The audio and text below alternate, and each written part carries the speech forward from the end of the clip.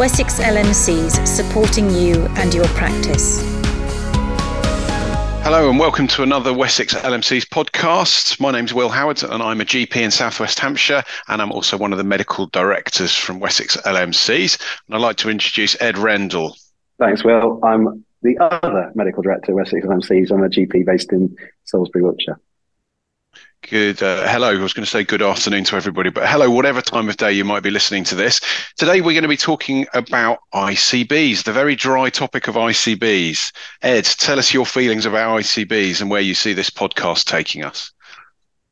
Well, I think this is just, we're going to have a quick chat. So hopefully keep it under 10 minutes. And just the two of us as medical directors, just having a few reflections about ICBs and how we're interacting 1 year on, essentially, because I think it's almost a year that they've been in existence. It will be from the 1st of July. So just a few quick reflections that hopefully will be a massive hit on the podcast. But as you say, it's a fairly dry topic, but hopefully of some help for people understanding what we're doing on behalf of practices. Excellent. So yeah, the dry topic, but one which a lot of GPs don't know much about, and therefore giving you sort of a 5 to 10 minute chat and discussion point about ICBs will help people know what's going on out there. So Ed, first question for you, what is an ICB? So an ICB is an integrated care board, but I'm going to throw in integrated care systems because we're talking in different ways a little bit. So I think we all talked about integrated care systems, which are geographical areas where everyone is looking for the population. Within that, there's 2 integrated care boards. So there's an integrated care board, which is a meeting of the top board regarding NHS functions within that integrated care system. So it's a coming together of usually around 20 people, the chief executive, the chair, and partner members. So you have chief executive of hospitals there.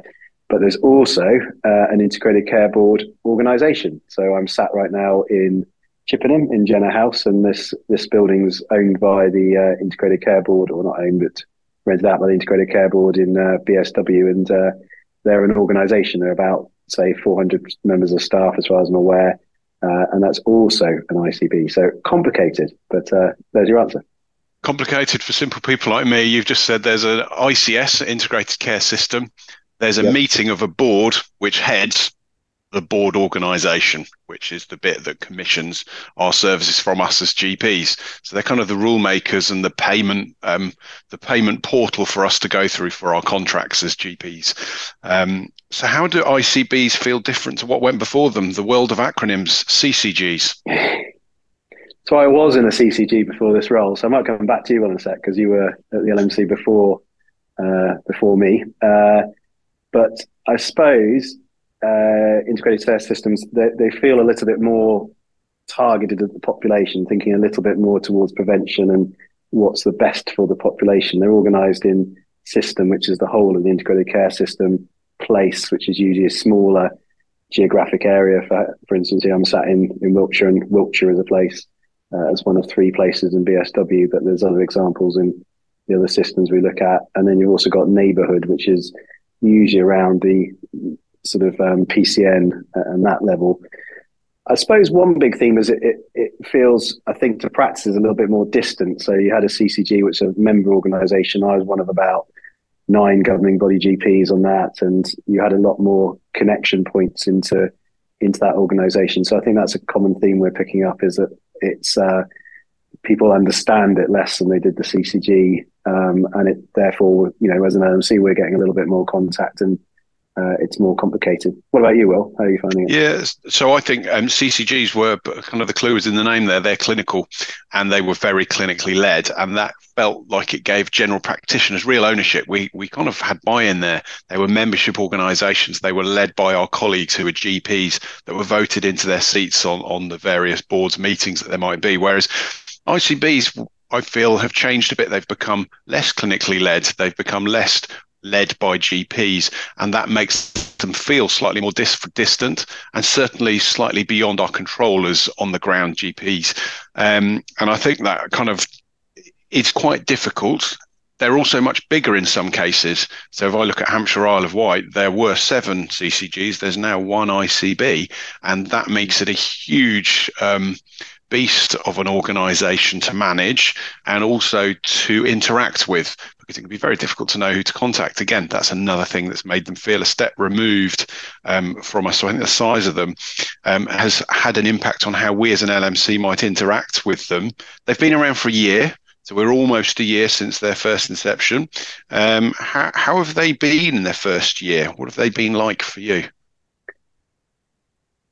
Yeah, it's a good question. I think it's been a bit of a journey. I think there's this concept of something dying off and something growing. It's almost like a crossover of the CCG dying as an organisation and a new organisation growing. And I think, that can't happen on one day. You can't sort of shut down a CCG and put an integrated care system sort of up and running straight away. And I think they're so big as concepts, that's sort of lagging longer than people might have imagined. It's taken a while for CCG and that side of things to sort of die off. And I think it's fair to say integrated care systems, integrated care boards have, it's challenging to get everything going straight away from day one, all different people in and trying to get clinical leads in as well. I think the size and depth. I mean, I was going to ask you, sort of interacting as an LMC, does that feel different? I mean, from my perspective, I've only been here since the change, but I'm sort of seeing this more it feels complex. So I'm interacting with multiple levels and different people in different places in integrated care systems compared to perhaps what felt a little bit more of a direct, simple connection before. But is that fair? Yeah, so for me, ICBs, that distance I described earlier has been affected by both size, by the changes in the people working within them. So this change paralysis that happened, you just described one organisation coming to the end of its life, CCGs, and then new organisations being developed, ICBs, led to quite a significant change paralysis organisationally. So lots of the processes we were trying to push through as an LMC to support general practice in just functioning actually stopped happening. So change stopped for a while. And no matter how hard we pushed, no one was willing to make any decisions in any direction. Those things have started to develop, and I think ICBs are now starting to be able to function independently, make decisions, support commissioning decisions, support practices. But those change in staff has made a big difference. And I think that's one of the things I would highlight to any GP on the ground is that ICBs are full of some of the people that we remember from CCGs, but a lot of them have moved on and gone. So they've lost some of that corporate memory. And that's, I think, where we come in as an LMC, is the LMC is an organisation that is a constant. We've been here for a long time. Some of us are older than others and have old heads and memories and know who to talk to and who to try and interact with and how to persuade people to change on behalf of general practice. So I think that this is making our job busier as an LMC, where practices come when they need advice and support with regard to their contracts, HR, income, all of those things that we try and support practices with, and especially practice managers in these environments, is where do they go as they get less of a response from their trusted individuals in the what were CCGs, now ICBs. And I think we just want to remind all of our members, GPs on the ground, practice managers who might listen to this as well, that the LMC is here for you. We are a constant, but we're a constant who is changing in response to all of the external changes that have been imposed upon us. So we are changing in response to ICBs to make sure we're there, we're at the table, we're negotiating on behalf of practices to try and make the best of what we've got.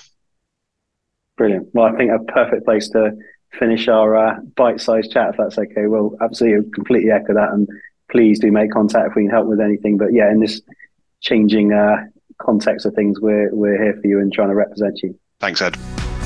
Wessex LMCs, supporting you and your practice.